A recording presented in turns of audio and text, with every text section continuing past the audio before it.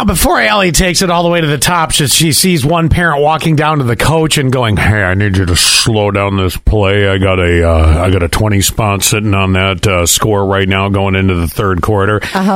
Essentially what's happening is you got a group of parents that are playing squares at, you know how like we do for the Super Bowl or whatever. Yep. And they're playing squares at the high school football game. And it's, yes, I know it's technically private amongst this group of parents, but you know, eventually, if you got a kid in school, you're eventually going to get asked, "Hey, you want a square? Yeah. Would you like 13-10 in the third quarter?" You know, and then you can win 1,000. Sure. You know? So we know it's not right. I mean, 7940 said good everyone and good everyone.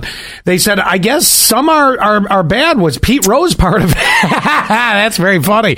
Then another person said wrong 3107 WTH 1784. I'm pretty sure that it's illegal.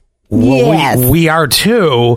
The difference is it's not like real betting where you really are playing like on DraftKings. Right, but you're still making money off of it. No, I know. And I'm afraid that the parents are going to go, "Oh, it's innocent squares. We've known each other since kindergarten and now they're playing football together."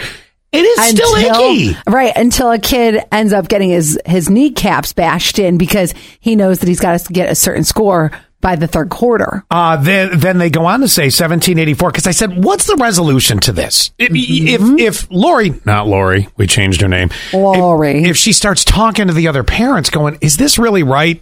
You know, these parents have been doing it for a while, so they're going to sit there and be like, "Oh, keep her out of it. Now you're shunned." Yeah, right.